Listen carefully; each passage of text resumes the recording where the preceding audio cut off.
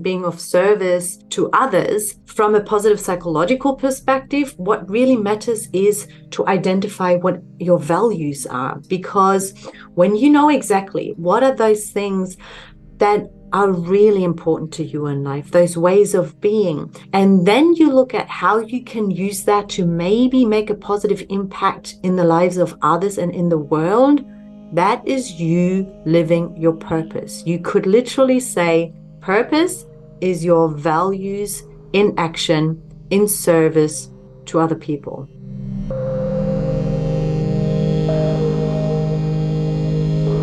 Hello, and welcome back to the You're Great podcast with your host, Unique Hammond. I am a holistic nutritionist, a health coach, an author, a survivor of the nasty ass Crohn's disease. I have been in remission naturally with diet, I know, gasp, for 8.5 years. And I feel amazing and I live a normal life, which to me continues to be a blessing and not without work. I show up for my health every day. I know the conversation in the health world is that diet doesn't matter and all of that stuff. I'm living proof that that is not correct. And I'm a huge fan of science. If you follow me, you know this. I straddle the worlds of loving the science, but also knowing that science doesn't know everything. And the medical community doesn't really goes off what science is saying, and science really hasn't caught up to some of the other knowledge in the world. So it's the best we know right now, which leaves a lot of room for not knowing. And in that not knowing is a lot of power. And I'm living proof of that power. So this podcast, this career is dedicated to the space in between what we know and what we don't know. I'm a big believer in belief, and I had a deep belief that I could heal naturally and stay in remission naturally. When I met Crohn's disease, I didn't know Crohn's existed, and now I have this deep well of compassion and love and kindness for people I will never meet who struggle with this beast, or any beast for that matter, that takes away your life and throws you to the ground and makes you realize how important life is, and friends and family, and taking care of your health. I mean, there is nothing more important. I look back and I realize the most selfish thing I have ever done in my life is not prioritize my health and well-being. I just thought it was going to take care of itself, you know? I was young. I thought I'm Superman until my expiration date hit in my late 20s. And then I was no longer Superman. I was really, really human and fragile. And that was humbling and beautiful. And I would like to never go back there. Thank you very much. Anyway, I have no idea where all that just came from, but here we are. Thanks for staying with me. I have Maike, Dr. Maike, on the podcast today. I've been following her, the Flourishing Doc, on Instagram. She's a psychologist, a coach, and a flourishing and self-leadership fanatic. She's just also a lovely human. I have admired her from afar, so I was very excited when she agreed to come on the podcast and talk about flourishing. I hope you enjoy our conversation. And I also wanted to remind you that if you are a current protocol holder of the Beam Protocol from myself or Karen, that you can join my community and ongoing coaching. If you're on my newsletter, you will be getting emails about that. And also, the waitlist is open on my website for next year's live coaching experience that runs for 12 weeks. 12 weeks we will spend together navigating the ins and outs of eating well, creating new habits, and supporting each other every step of the way. It was amazing. I did my first group in 2023, and I loved it so much that I will probably run it a couple times a year. So if you are interested in getting in on that, the actual course will start the second week of January. Anyway, enjoy the conversation and see you on the other side.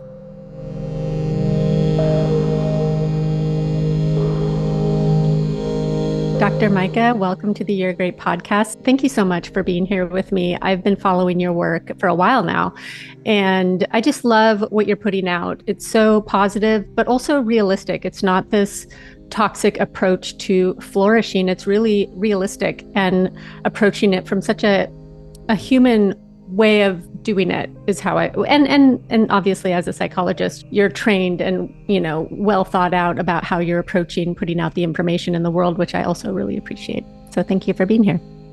That is so sweet, Unique. Thank you so much for having me. And I love that that is something that stood out to you, that it's not toxically positive what I'm putting out. It is so hard, I think, sometimes to find the right balance with, not having the luxury of always being able to provide all the context you would love to provide on social media, especially as a psychologist. You try to be careful not to tread on anyone's toes, not to aggravate anything.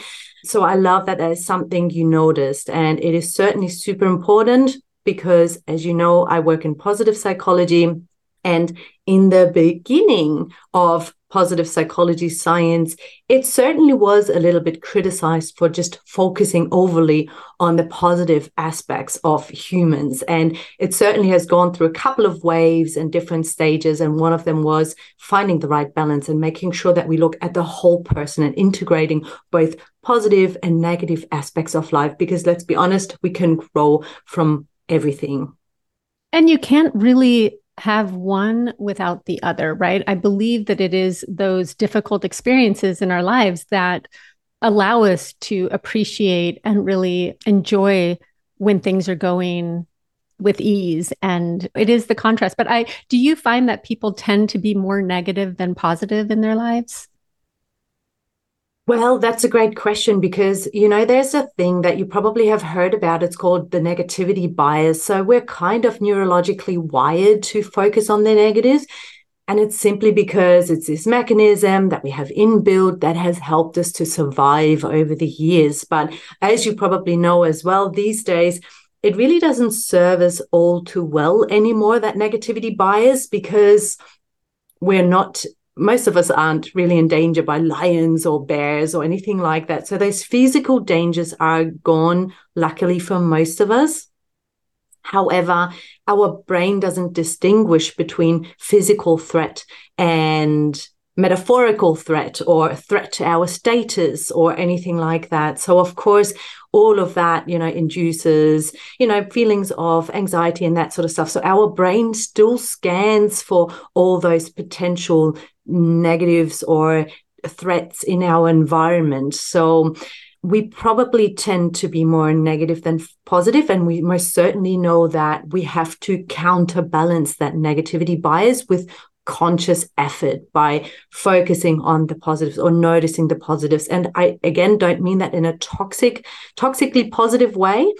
I simply mean things like, we know that things like gratitude practice is so good for our mental well-being, or keeping a success log where we consciously put, our focus on the things that have been going well in our lives or that we have been doing well during the day or something like that. So we know that there is a wealth of benefits to practices like these that counterbalance that negativity bias. I'm basically saying, yes, I think naturally as human beings, we tend to have a bit more of a focus on the negative, and we have to put some effort into noticing the positives.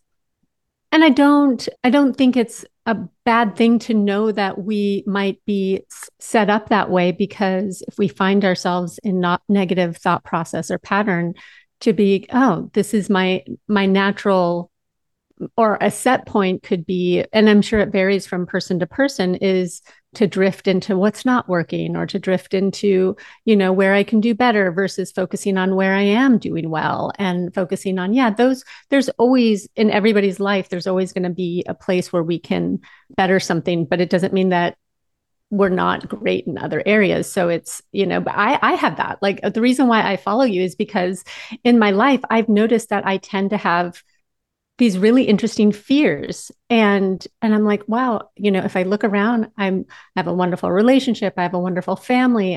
There's nothing to be scared of. And yet I have these interesting internal triggers of fear. And I'm like, where is that coming from? Why am I just a fearful person? Like, what is going on? Absolutely. And I love that you're keeping it real. And you know what, Unique? I can relate to that too. Those fears and that scanning for things that could possibly go wrong and so forth.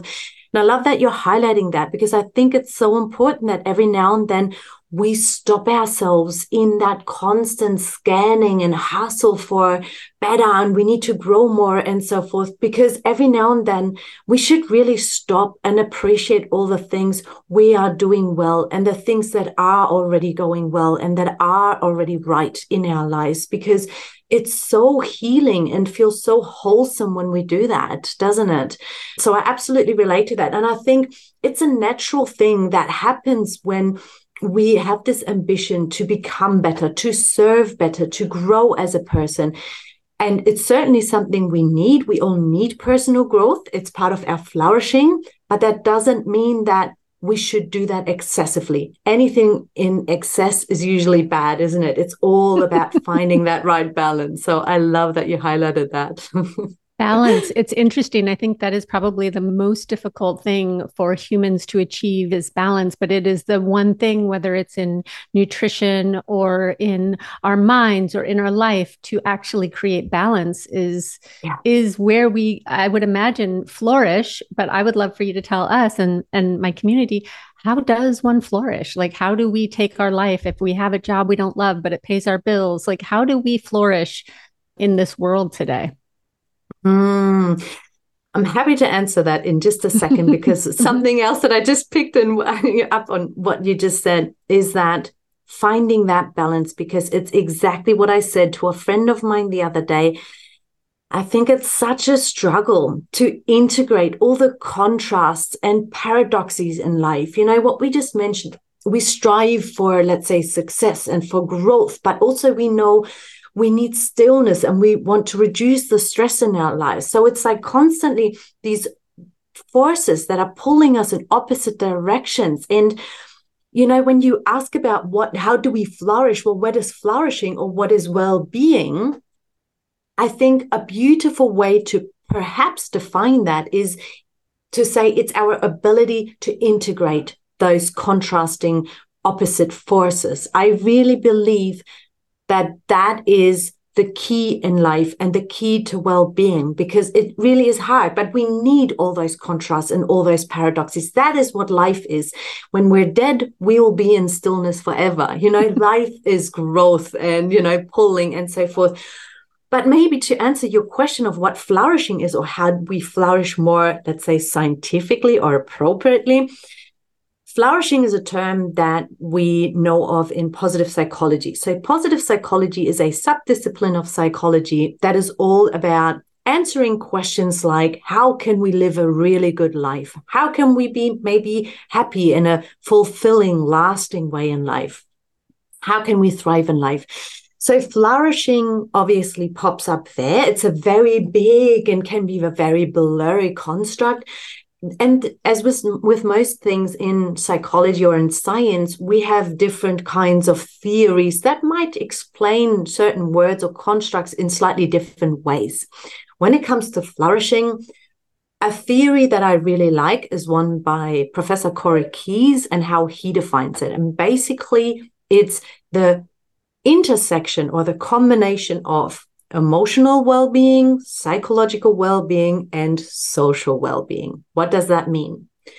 Emotional well-being is basically when you experience joy in life. So that little bit of everyday hedonistic happiness or joy, where literally it's those moments of joy and pleasure. And yes, they are important because we need them to carry us through everyday life.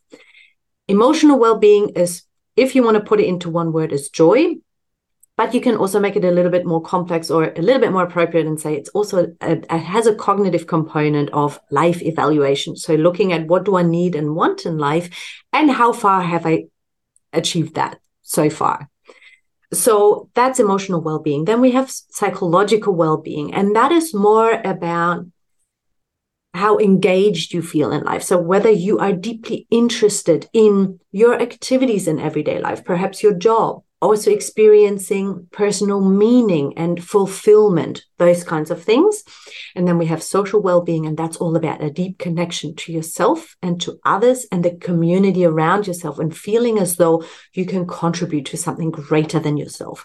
So according to Professor Corey Keyes, those three elements for flourishing. And he uses the word flourishing as a synonym to mental well-being. When we think of mental health, that is kind of like a phrase or a word that stands beyond mental well-being. So when we talk about mental health, usually most of us straight away think of mental illness, right? Like depression, anxiety. We know we don't want those mental illnesses. So that's what we understand under mental health. But the thing is that Corey Keyes actually said in his TED Talk, or in a talk he gave once, to think of mental health in that way is insane. Oh, very good. Which I thought was very poignant. Because the thing is that we know from research that for complete mental health, we actually need two things. Of course, we want an absence of mental illness, but we also know that we need a presence of mental well-being or flourishing. So it's not just this one continuum where on one side you have no mental illness and on the other side you have mental illness, where hopefully when you do have mental illness, you see a clinical psychologist or a psychotherapist and you get some treatment and support, and then you slide along this continuum towards no mental illness.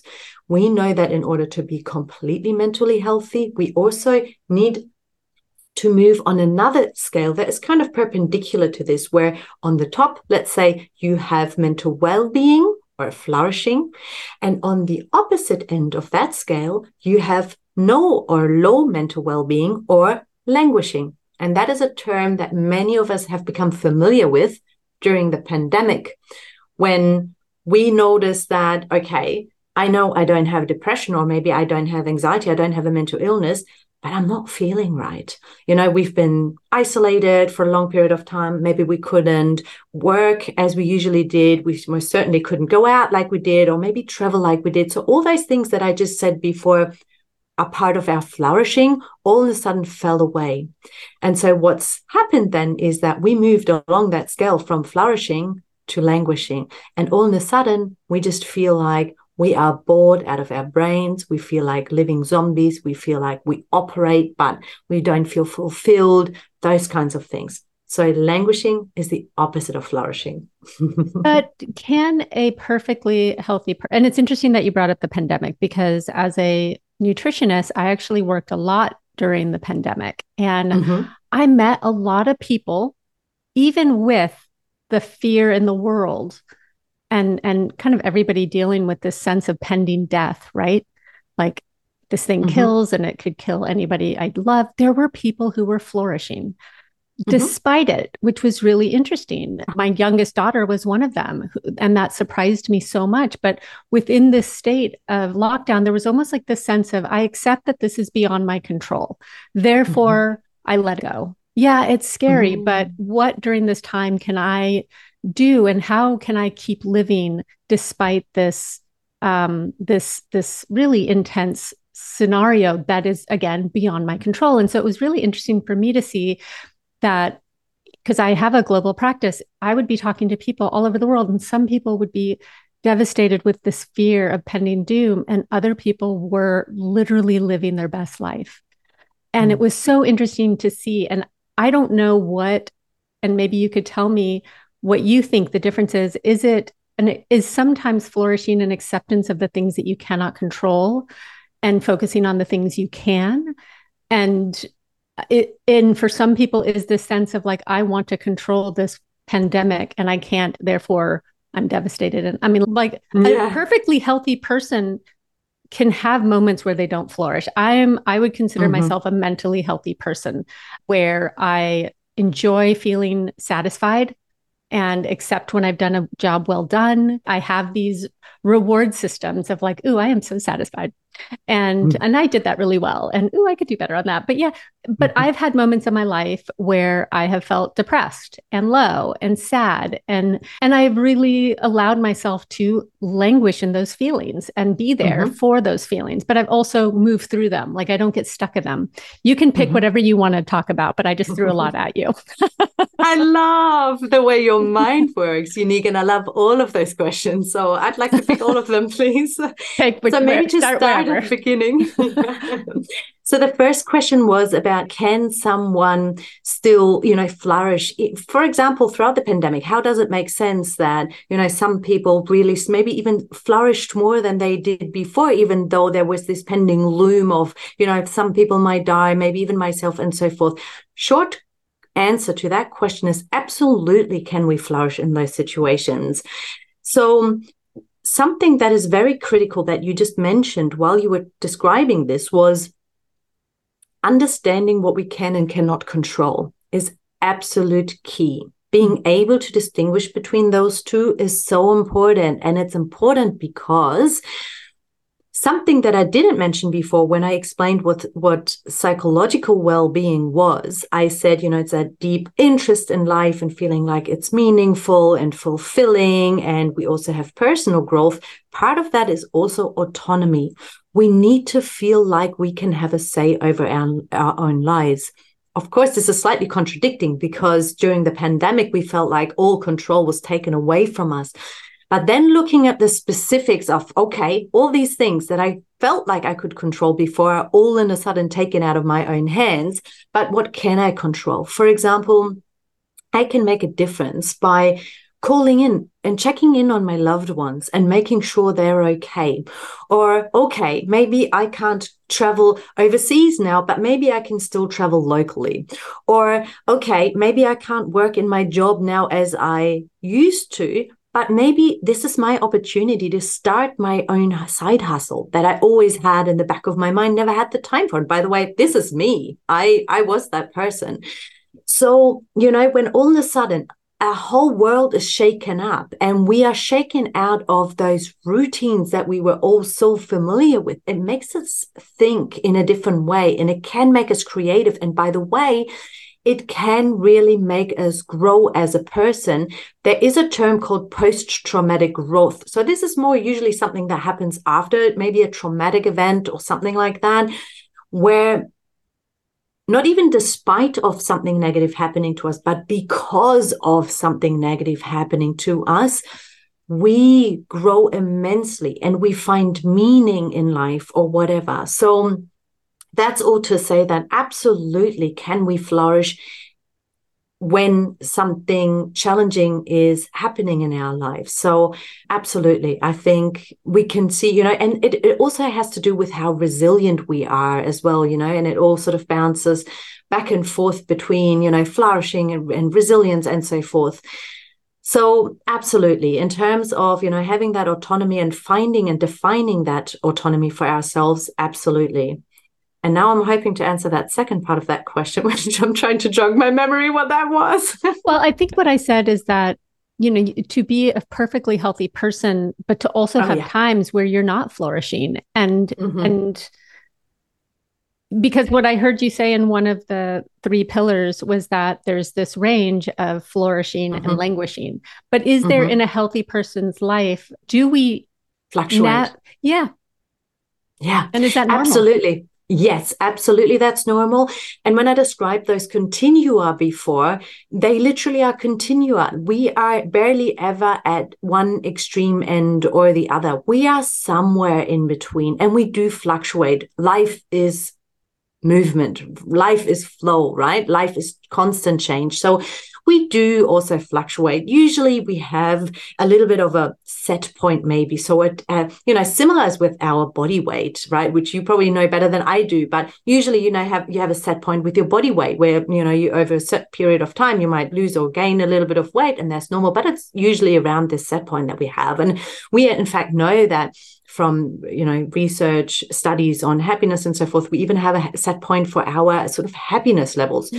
And what's even more important to highlight is, because I know you mentioned this before, maybe you were depressed a little bit, but, maybe you, but you were still experiencing meaning in life, or you were depressed, but you also allowed yourself to languish through those times, and it was healing. So in that sense, I'm not sure if languishing has a slightly different meaning. But But what I want to say, when I describe those two continua, what is really important to understand is that, in fact, we can have a mental illness, but still flourish in life. So I'll speak for myself. Every now and then, I struggle with anxiety. Sometimes I have it a little bit better under control than other times. And again, it's normal. I operate completely fine in my day-to-day life. I know that some certain triggers can flare up this anxiety a little bit, but I generally also flourish in my life. And in fact, I can feel as though my life is meaningful and I grow as a person and so forth, and building deep connections while I'm experiencing this anxiety. So yes, we can have a mental illness and we can flourish at the same time. We can also languish at the same time. We can also be free from mental illness, but also languish in life when, again, we feel like that living robot, like we're just functioning and doing our chores and Monday to Friday, 9 to 5 and getting up and, sleep, work, eat, repeat kind of thing. So we can have those too. And what's really important is that research shows that when we flourish in life, we are more likely to sort of keep mental illnesses at bay. So if we do have a mental illness, we are more likely to recover from that and also to recover faster. And, by the same token, if we are languishing, we are more likely to develop a mental illness. So it's just important that we are aware of those two components of mental health, and that we just, don't just think, okay, I'm currently not diagnosed with a mental illness. Great, everything is fine. I don't need to do anything else for my mental health. There are loads of things that are important for mental health. And one of them is, a very big one, is to look at our mental well-being and how we can support ourselves to flourish in life. So if you're a person who feels that they're always struggling, that every day is a struggle, I'll just be very honest. For probably the first 30 years of my life, I was really stuck with the existential question of, why am I here? And that question was heavy for me because I couldn't see a purpose and a reason why I was here. And I felt really anxious all the time and down on myself. And so what I found myself doing was picking on myself. You're not good enough at this and you're not good enough at that. And really ruminating on all the ways that I didn't fit in the world. My parents, set me up for that one with the name Unique. But anyway, it was like, so I really was stuck in my head a lot. And because I was stuck in my head a lot with this existential question of, why am I here? What is the point? What is the purpose? Am I just here to eat, breed, and repeat? Like, I was really an intense kid, like stuck in the human condition. And because of that, I felt anxious. I felt self-conscious, low self-esteem. I was really trying to figure stuff out. So if you're that person and you're struggling with this existential question, that really definitely put me in a state of like not a healthy mental state because I was ruminating all the time. For listeners who maybe identify with this, how do you begin to dig yourself out of that hole? I couldn't afford therapy. So I know that would have been one step, but I was young and I was like, therapist, that's like $150 that I don't have. How do you begin to dig yourself out of that ruminating hole? Very big question. And again, I need to flag at this stage that I'm not a clinical psychologist. And, please, if that is the case for you, please go and get support if you can. So very big question, because there are so many components and elements to that, and also depends how it presents in life. So for example, you say ruminating. When I hear ruminating, I'm thinking things over and over again, especially at nighttime, right? 2 a.m., perfect. 4 a.m., perfect. You wake up and straight away your thoughts are there. And you think that you're solving the problem by thinking through it. And the thing is, that's the first step, I would say. Don't be fooled to think that you can think your way out of a problem. You cannot. Robbing yourself of sleep at night because you think you need to, it's a habit, it's a bad habit, you're in those thinking loops, is not a good thing. Start by prioritizing sleep, because otherwise you're going down a rabbit hole and creating this negative cycle of being sleep deprived throughout the day. And that has a massive negative impact on our mental health as well. So that won't help. So don't be fooled to think you can think your way out of a problem. I would always start experimenting. What I would always also say is that, as I said before, a key part of flourishing, and we cannot underestimate that, is our social well-being and our connection with others and our innate human need to want to contribute to something that is greater, that goes beyond ourselves. So, and I also want to preface this by saying, I know what you're talking about. I can relate to that as well. And I have so many friends, I feel like, who've been going through something similar. And I think it's beautiful because it speaks to your ambition to want to be here for a purpose and for something greater than yourself, and to serve and to make a positive impact. So I think it's so beautiful, and it's at the same time so sad when you get stuck on that. You can start also digging yourself out of that by paying attention, steering your attention away from yourself and toward others, because we tie ourselves in knots by just focusing on ourselves and that ego. And even though it comes from a really good place in your heart, it becomes a little bit toxic, right? And too much. So focusing on, well, how can you make a difference in the lives of others? And it doesn't need to be anything grand. It can be the tiniest little things. And again, throughout the pandemic, when we noticed, just checking in with our neighbors, or having that tiny little bit chat at the supermarket checkout with the person, and actually noticing the person who is sitting there and having a chat with them then, and having those beautiful quality micro moments of connection with other people can make all the difference. So stop thinking about yourself, as harsh as that probably sounds, but start experimenting with how you can be of service to others. And I know, Unique, that you found your way of being of service to others. And I think that's so beautiful. And I'd love to know also, how you eventually managed to do that.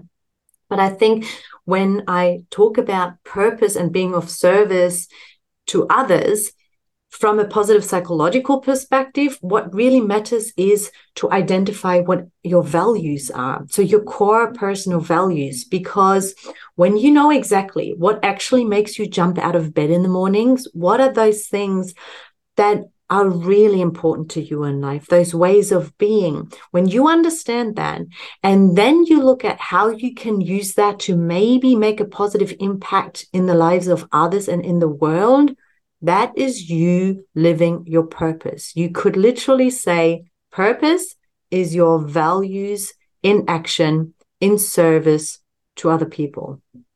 And that's a really beautiful way to describe it, as purpose. So your question was, how did I work out of that? It's interesting because for me, that was only an aspect of myself. That wasn't the full me. There were other parts of me that were learning and curious and got married and had kids. But there was always this little part of me that was, why am I here? What am I here to do? And I remember that I finally answered that question with love. You are here to love. And you are here to love yourself, and you are here to love others, because there wasn't, at the time, I went through an extreme illness, which, funny enough, led me to my purpose, which is what I do now, help others who are suffering and with their health and seeking answers in a very complex landscape. But my illness led me to my ultimate purpose. I had little kids, but there was always in the back of my mind of, what is my purpose? Is my purpose just to be a mom and a wife and a worker bee? Because I always worked. I was always a working mom and had a career that I built for 20 years before this one.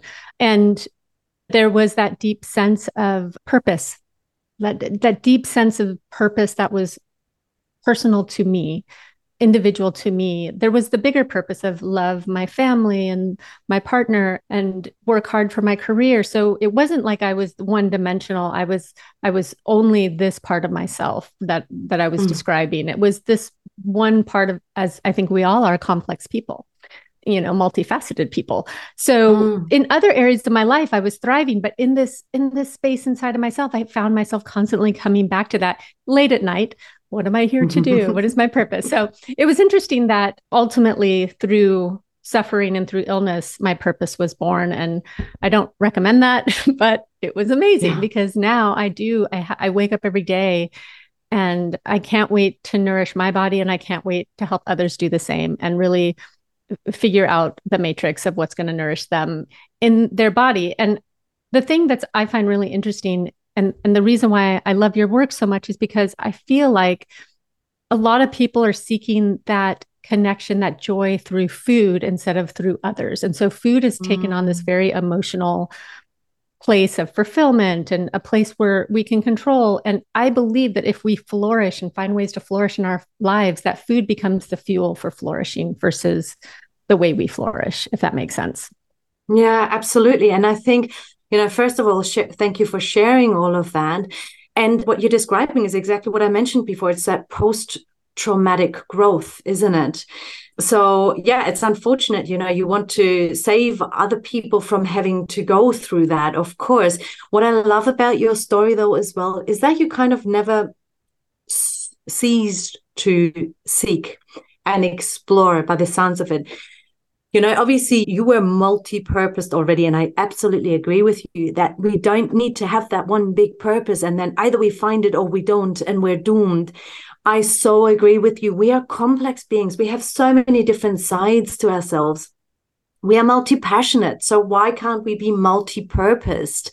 So for myself, I can also share that, yes, I feel like I've also found this maybe one bigger purpose, but again, also to me, there's different sides. I also have my kids and my family and my friendships and this planet. We spoke just before we started recording this podcast about, that I'm now traveling full time. For me, that is so deeply fulfilling. And I feel like to some extent, I'm living my purpose there. But absolutely, can we be multi-purposed just as we are multi-passionate as well? And I think what's so important is to keep looking and experimenting and trying things out and following our intuition and paying attention to what piques our interest. I think that is so important. And of course, if something, well, you'd hope that nothing big would have to happen in order for, that post-traumatic growth to occur and for you, to find your path. But the reality is that sometimes when absolutely everything gets shaken up in the air, that's kind of when the penny drops. That's when, we feel like that one thing really stands out, that we still feel connected to so much. And I mean, I have a similar experience as well. To be honest, the thing was when I was younger, I always was fascinated by people who had found their purpose and people who were those go-getters who always, went for it, knew exactly what they wanted and so forth. And then those other people who seemed to always get in their own way and then just complain about it and so forth. And I always wonder, what is it that these guys have or do that the others don't? And I was also fascinated by near-death experiences. So people who reported about having that traumatic event, whether that was an accident or something else, a terminal illness or whatever, and who said that since that moment, they started living fully. And it was like a switch had been flicked for them. All of a sudden, they didn't take life for granted anymore. All of a sudden, they knew they were more courageous to pursue their dreams and to say that what they were really thinking and to live life on their terms. And I always wondered, how can we distill what these guys have found without having to go through a traumatic event like that? I really wanted to capture that. And how can we empower other people to not only find that, but also give them the tools and the skills and the mindset to be able to pursue their goals and achieve their goals without getting in their own way? It's why I studied psychology, why I went to uni, and so forth. But the reality was, positive psychology, I mentioned it in the beginning, it is a relatively young science. And it officially was born in like the year 2000 when Martin Seligman back then became the president of the American Psychological Association, la-di-da, and all of a sudden all those research funds started flowing into positive psychological science. But of course, at that time, it still wasn't taught at any university, let alone at the uni I was studying at in the early 2000s in Germany. And so I never came in touch with positive psychology. So the closest I got to it was health psychology, maybe talent management, so organizational psychology. And I worked in those fields. And over the years, I got used to it. And I knew the whole time that something wasn't quite right. I wasn't hitting the nail with my work, but I also couldn't figure out what it was or what it was that was missing. And it wasn't until one of my children was diagnosed with a very heavy illness and had to have a big surgery, get treatment at hospital for, basically he had to stay home for a year, and which meant that because he couldn't go to kindy, he got medical treatment, meant that I couldn't go to work. So our whole lives, the day he was diagnosed, turned upside down, and everything changed. And I was thrown out of my own career. So I stayed home. And when I went back to work, when he was declared as healthy or healed, whatever, and he went back to kindy, and I could finally go back into the office, and I thought, thank goodness, back to normality. And I started going to work, and I just realized how that little thing that was off the whole time, it was like, when you have a little rock in your shoe and it pushes and it's like uncomfortable, but you kind of just slide it around in your shoe and you get on with it. It's like all of a sudden that rock had turned into a blister on my foot kind of thing. I just noticed how off things were, and I got so frustrated that one day I came home and thought, stuff it. Where did I go wrong? How come I'm in this situation that I never wanted to be in? And I took pen and paper or laptop and PowerPoint presentation.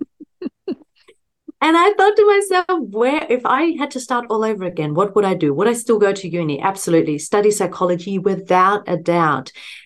And I asked myself, well, what are the things that have always fascinated me about this subject? And I started jotting it all down. And at the end of it, I looked at this PowerPoint presentation that I had compiled for myself. And I thought, this is it. This is the stuff I want to teach other people for the rest of my lives. And I realized, not even in that moment, but a little bit later on, that basically what I was doing was taking everything we knew about self-leadership as well as positive psychology, and I combined the two into a workshop, and I started teaching it around Brisbane, then the Sunshine Coast, and then later on started building my own business based on that, because there were no jobs in that field at that time. So it kind of happened also through a traumatic experience. So I just wanted to highlight that sometimes, unfortunately, we have to go through that for the penny to drop.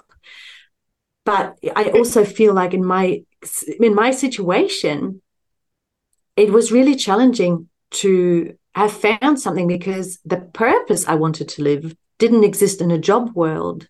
And I wanted to live my purpose through my job, which, by the way, we don't need to live our purpose through a job, but we spend a lot of time at work and so forth. So it was really hard. So I guess sometimes maybe that's perhaps the only way we find it. And I hope I'm wrong. Well, I was thinking as you were saying that, is that what maybe why some of us need post-traumatic growth, I'm guessing that's the correct term to use here. Yeah. Like I did, had to be at death's door to see a new path. Is it possible that with our upbringing, with our friend group, with the information we take in, that we're affirming where we already are?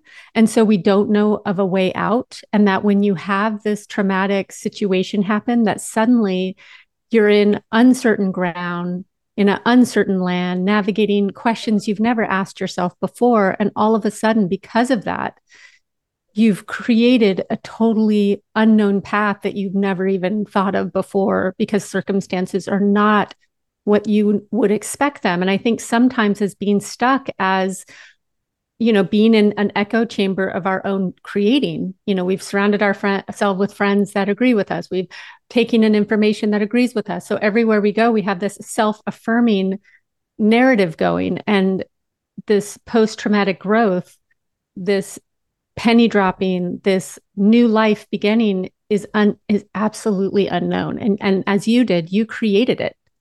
You didn't, and you created it because you had gone through something, you'd had to leave your career for a while, and then coming back to it was that same sense of, I'm not doing what I want to be doing. How can I do this differently? Right. You mentioned echo chambers before and confirmation bias and so forth. And I hate to say it, but I 100% agree with you. So absolutely, we create this lives where we tend to be in this bubble where we have the same people, the same routines, the same things happening and so forth. And, you kind of, if you think about it, you ask yourself, well, how on earth could we possibly, think of something else outside this box or this bubble? That's why I also always say, start experimenting, do something different, try something different, whether that is meeting new people, whether that is taking on a volunteer job on the weekend where you get in touch with completely different people, perhaps that you work with or that you serve from a completely different socioeconomic background, or like class in society or whatever. Maybe go traveling. And it doesn't have to be any of those specific things for anyone. It's just exactly what you're saying. Mix things up, try something different, especially when you try to get a different idea and you're looking for something. Then to do the same thing all over again and talk to the same people and so forth, I think can be, detrimental. Certainly not helpful. Yeah. And it's funny, I joke that I'm the girl of hard knocks. Like I could have never awakened to a different path any other way other than life ragdolling me to the ground and, getting totally humbled for me to go, oh, wait, there is another way. Yeah. I'm that kid. I was my mom's worst nightmare. I had to, don't climb that tree. It's not sturdy. Climbed the tree, fell, I love that. And I love naughty children. I learned by hurting. That's just how it goes. Oh, yeah. And that's okay. Like I'm very okay with it, weirdly. That's hot. Don't touch it. Oh, it's adorable. Once I learned that about myself and realized that I'm a hands-on learner, and some people can learn from other people, some people can learn from books, I learn from doing. And once I accepted that about myself, my life became joyful because I was like, oh, I'm here to suck at stuff for a while before I figure it out. And that's okay. Like, that process actually gives me confidence. So I'm just going to suck at as many things as I'm interested in and be okay with that. Cool. Permission to suck. Wow. Yeah. Wow. But I wish we would all think like that. I'm sorry to interrupt. I just wanted to say that we need to learn a better way of dealing with mistakes and so-called failure, quote unquote, and setbacks and so forth. I think we are taught these days to avoid mistakes and, being wrong at all costs. But that's the way we learn and we grow. You know what? I had a teacher early on who really changed the course of my life in the most horrible way. I wasn't great at reading out loud and they would make me suffer through it. And it was such a punishment that I shied away from doing anything because I thought I'm going to just fail and it's going to be horrible. So I carried this like trauma around from third grade or whatever.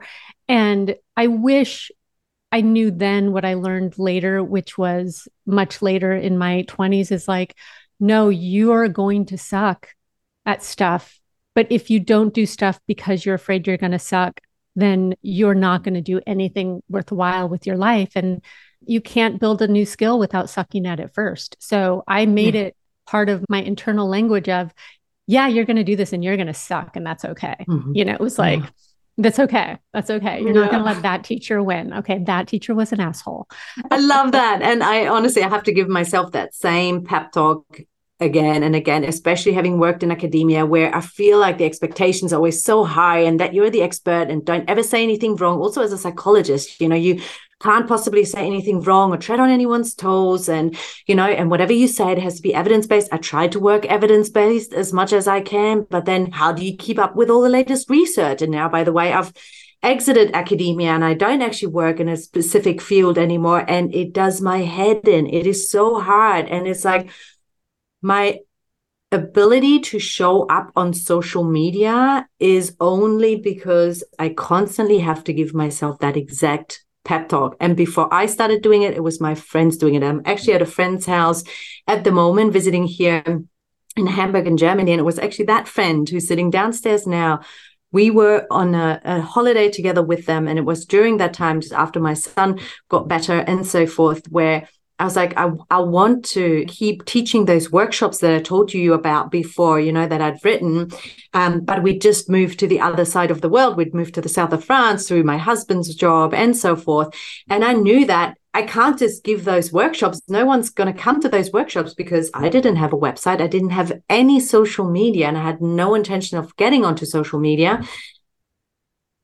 part of that was because I thought to hit the right tone and not to say things wrong or to say something and to know that other people might see it and think, how can she say that? That's not the complete picture, or that's outdated or whatever. I constantly have to tell myself it is okay to get things wrong. It is okay not to be perfect. It is okay not to get everything right, especially not from the start. But it really is, as I think Brene Brown would say, it's about getting into the arena, and especially not to listen to any people who are not in the arena themselves.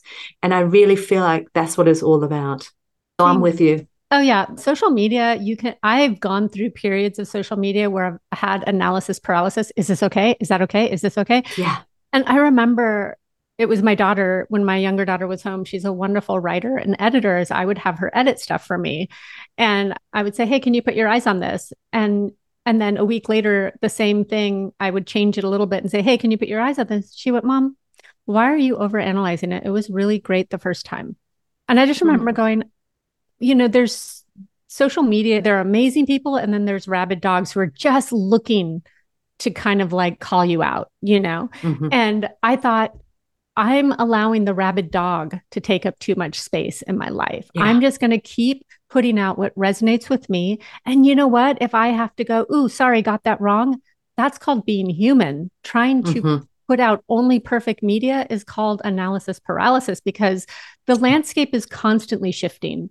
There is always going to be a new idea. And if somebody goes, oh, hey, Unique, that's interesting, but did you know da da da? And I can go, oh, amazing. And we can have a dialogue about what I don't know. But if I don't just allow that natural human interaction to happen, then I'm just sitting over here in my own little bubble going, is that okay? Is this okay?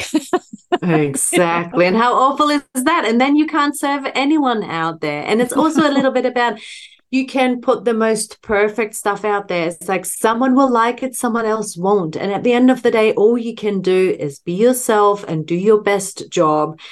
And the people who resonate with it will come to you, and the others can find a different path. Find somebody else to follow. You mentioned something earlier that has stuck in the back of my head, which is we've all had that person in our life who it was like they were born knowing what they wanted to do.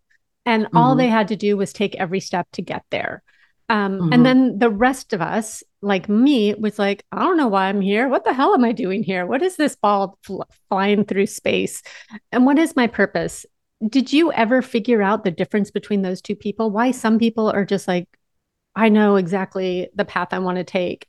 Why are some people hardwired? I mean, if you don't know, that's totally fine. But I'm just fascinated. Like, how is that? I so know what you mean. It seems though, and look, I'm not really spiritual. I don't have any beliefs per se, but I know, some people believe that we're souls, they believe in reincarnation, and maybe we're all on different paths, and maybe we've chosen this life for a particular experience. Look, you can, play with spiritual ideas like that. And that for some people can be, I guess, maybe comforting as well. I can't say, like, I love playing with all kinds of ideas. I can't say that I have a set belief.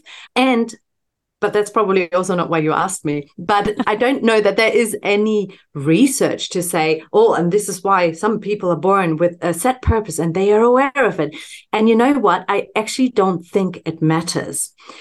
And you know what I thought was interesting, slightly sad, slightly funny, is that when you started talking about this and describing those people, and clearly you weren't putting yourself into that basket, I 100% would put you into that basket, because I don't think it matters whether you know when you're 3 that you want to be a chiropractor or not, or whether you know it when you're 12 or by the time you finish high school. I think what matters is that, first of all, whether you've hit that spot or not, whether you found your purpose or not, whether you're content, whether you feel as though you are living your potential and you're realizing your potential or not. And the other thing is that you don't give up, and you've never given up. I know that it took, for the world to come crashing down on you and so forth, but you've never given up. And I think that's the beautiful thing. And if we want to throw some research into this, of course, we can talk about a growth mindset. You said it before, it's not about making mistakes, it's about learning from mistakes. And we can throw in, a concept called grit by, Angela Duckworth's sort of research that basically shows that the number one characteristic distinguishing the successful from the unsuccessful is not things like your IQ, which is like so outdated anyway, or, how many resources you have, whether your parents are rich or what school you went to, what university you had access to, but it is your grit, meaning your passion in combination with long-term goals, never giving up. I know you work for yourself, Unique. I work for myself. And I don't know if you can relate, if you also experience this, but every now and then I look onto the internet and through Instagram or whatever, and sometimes I think, man, how did they make it? And I think, and this is really judgmental and it's awful, and I apologize. I don't human. like this part about myself, but it's human. Well, sometimes it's because, they don't work evidence-based at all. What they're saying is like their studies not supporting what they're saying or preaching or whatever at all. But the thing is because they've never given up. They put their message out there day after day. They show up. They do this every day. Whatever. And then other people who are the most brilliant people, and you just want them to succeed, and they just sort of get a little bit in their ways also because, and I've been there, oh my God, so many times, it's that constant doubting yourself and being so close to giving up, or giving up a little bit for a little bit of time, and then reminding yourself of the importance of grit again and jumping right back in. So I would have totally put you in that basket of those amazing people who are those go-getters, because you did go for it. You never gave up, and you knew whether you were hitting that spot or not. And I think those things are what really matters on this journey in life, and not whether you had everything figured out by the day you were born. That's unfair. And the thing is, life isn't fair. We all have different resources. You come from a poor family, you come from an educated family. We're born in a country where there's war, or we're born in little paradise, Australia, somewhere removed, far away from everything else, where the sun shines every day. And, life isn't fair. And we know that, but we also know that while it's tougher for some people than others, we also know that a lot of your own success and happiness and flourishing really comes down to our daily actions. And I would say you made what I went through very eloquent, and I appreciate that, because for me, it always felt very messy and disconnected. But the one thing I will say was that I was aware that I was a multifaceted person, and that this one part of me, I viewed it as the smallest part of me. So I viewed myself as a continuum of there's the smallest part of me that's always trying to take me down and sit in a corner contemplating the purpose of life and why am I here and humans and whatever, and depressive and anxious. But then there's the greatest part of me that's connecting, using my imagination, willing to fail, wanting to grow. And I would be fascinated to know if in all people who are striving and have grit, if they notice the smallest part of themselves always challenging to flourish or to feel great. But I think being able to recognize it helped me integrate it, where I was like, hey, there is this small part of me that is scared and sad and anxious, but there's also all of these other parts of me that are surrounding it. And I'm not going to let the little part of me take me down. I'm that little naggy little you don't know what you're doing. You're going to fail. I recognize you, but you are not taking the wheel. You're just one of the passengers. Yeah. You know what? I love that you highlight this, because I don't know if those gritty people and those successful people always are aware of those other small naggy parts within themselves. My guess would be yes, at least if their success is going to be sustainable, because we have to integrate all parts within ourselves. And again, going against the toxic positivity, we can't just always pull yourself together and know that you got this. And every now and then, if a pep talk is good for you, great, go for it. But if it means that you're ignoring or suppressing those other parts of yourself and you don't pay any attention to it, very unhealthy, not very sustainable, don't recommend whatsoever. So to be able to notice those feelings and thoughts or whatever, but in a mindful way, meaning we can accept it, but we don't necessarily identify it. We don't necessarily fuse with it. We can distance ourselves and we can notice it and let it pass and maybe work through it. At the end of the day, if it's an emotion that you're experiencing, emotions are like data. They contain information for us. So let's look at what information that is. Is it a certain person or situation that triggers something in you where you might need to distance yourself or where you might need to have a conversation or whatever? So if it's emotions, we can work through that. If it's thoughts, let's look at those thoughts. What are they, or that inner critic you mentioned? My goodness, Christine Neff's research and texts around self-compassion changed my life. How many people of us think that if we only raise the bar and we are so tough on ourselves, we will achieve so much more? We've got to be hard on ourselves and so forth. Bollocks. Research shows it's the exact opposite. If we are self-compassionate, we do notice those parts in ourselves and we hear them and we see them and we integrate them. Doesn't mean that we surrender and we drown in self-pity. Very important distinction. Self-compassion has 3 elements, and that is basically that mindfulness, and it's that common humanity. So understanding that we're not the only ones going through this tough experience. And it's that self-kindness. So asking ourselves, okay, so now what do I need, and tending to that. But what I wanted to say is the difference between self-compassion and self-pity is that common humanity element of self-compassion, that we don't go, oh, me, why does this always happen to me, but not to others? But that we understand we are all in this experience together. Everyone has their own challenges and so forth. Being self-compassionate and integrating all those parts is one of the kindest and healthiest and most productive things we can do for ourselves. So highly recommend. Absolutely, definitely. Please integrate. Integrate. And sometimes in the shitstorm, we don't know, why we're in the shitstorm. We don't know how we're going to get out of the shitstorm, but we always do. And sometimes the greatest learning is after the shitstorm, where you can actually unpack the shitstorm. And that's where you learn. Sometimes in the shitstorm, it's hard to learn. You're just kind of like, holy shit, what is going on? Yeah. And you're, if you're me, overwhelmed. Overwhelmed. And to be overwhelmed, to be in the shitstorm, to not know if there's going to be a positive outcome, sometimes is the process of growth. And then you get to the other side and you can look back and go, holy shit, like this is what that shitstorm gave me. And, it wasn't while I was in death's door fighting for my life that I went, oh, this is going to give me my purpose. So if it was like during that time, I was just like, I am meant to surrender. I made peace with death, which is such an incredible place to live from, to go, I surrender. If I'm supposed to die, I will die. And I will, but please make it happen quick, because this kind of in-between stage really sucks. But to have gone through that, I don't walk around going, oh my God, I'm going to die one day. I go, all right, that's going to be the end of a fucking kick-ass story. And it doesn't mean every chapter is going to be amazing, but it means that I'm going to be willing to fail. I'm going to be willing to live and thrive and flourish.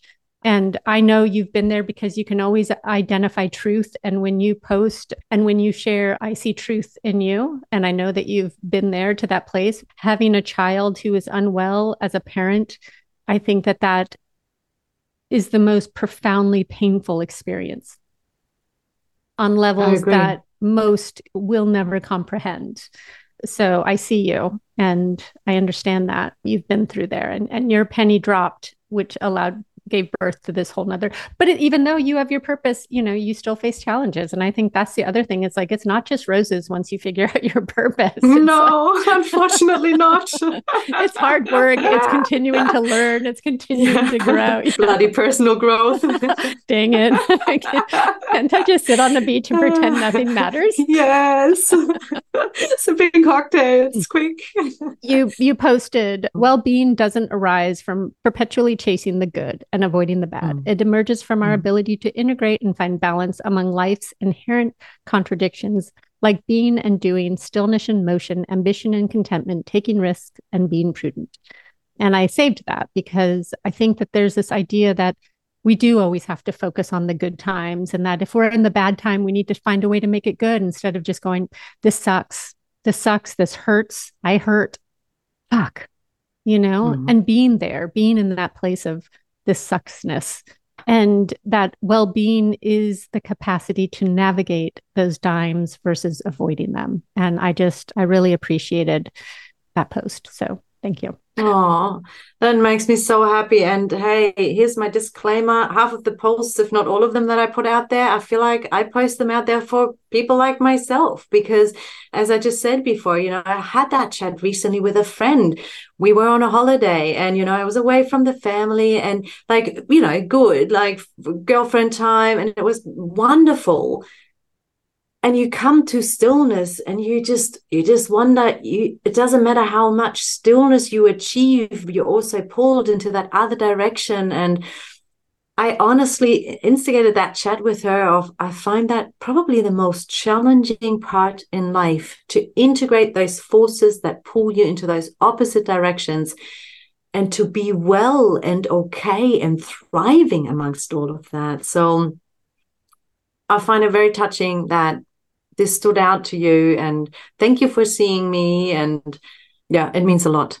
Thank you for helping people flourish. I do believe that the ultimate health of our well-being, both body, mind, and spirit, is getting in alignment with ourselves, not meaning perfect alignment to find your purpose, but to allow the messiness of our lives to be while still navigating it and creating our well-being, and not letting, in my terminology, the smallest part of myself take me down, but allowing it to be there as a reminder that life is always going to throw challenges our way. It's how we navigate them. It's how we feel them. It's how we integrate them that creates the overarching well-being and ability to flourish, I would imagine.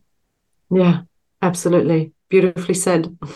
Thank you. And thank you for coming on and chatting with me. I really appreciate it. For everybody listening, you can find Maike at the Flourishing Doc on Instagram. Where else can they find you? Absolutely. Yeah. As well as on Facebook, Pinterest, my website, theflourishingdoc.com, LinkedIn. I love to connect with people on LinkedIn. So Dr. Maike Neuhaus, you'll find me there. Probably won't know how to spell my name. That's fine. I'll link everything. Maybe you'll get there through my awesome. I'll link everything in the show notes. Well, thank you again. You are wonderful, and continue putting it out there. And I did see I poked around your website. I saw you offer courses for those who are interested in beginning the conversation and figuring out how to flourish in their lives. And I highly recommend it. And thank you again. Wow, Unique. Thank you so very much. I genuinely appreciated this chat. It was wonderful to connect with you. So thank you.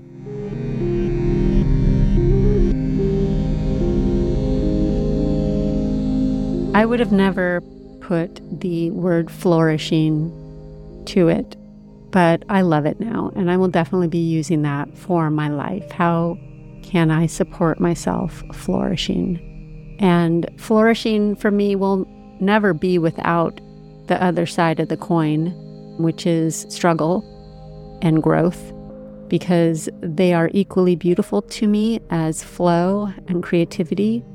There's something about that birthing process that, albeit not always comfortable, feels essential somehow to the complete circle of living a full, beautiful life. I didn't start to flourish until I learned how to nourish and care for my body and live in a state of calm. I loved my conversation with Dr. Maike. I will definitely ask her to come back on at another point. I hope you enjoyed our conversation, got something out of it, and I hope wherever you are in this beautiful world, you are taking care of your amazing body, because let me tell you, there is nothing more important than your incredible health and you. Have a wonderful night, morning, day, wherever you are in this beautiful world.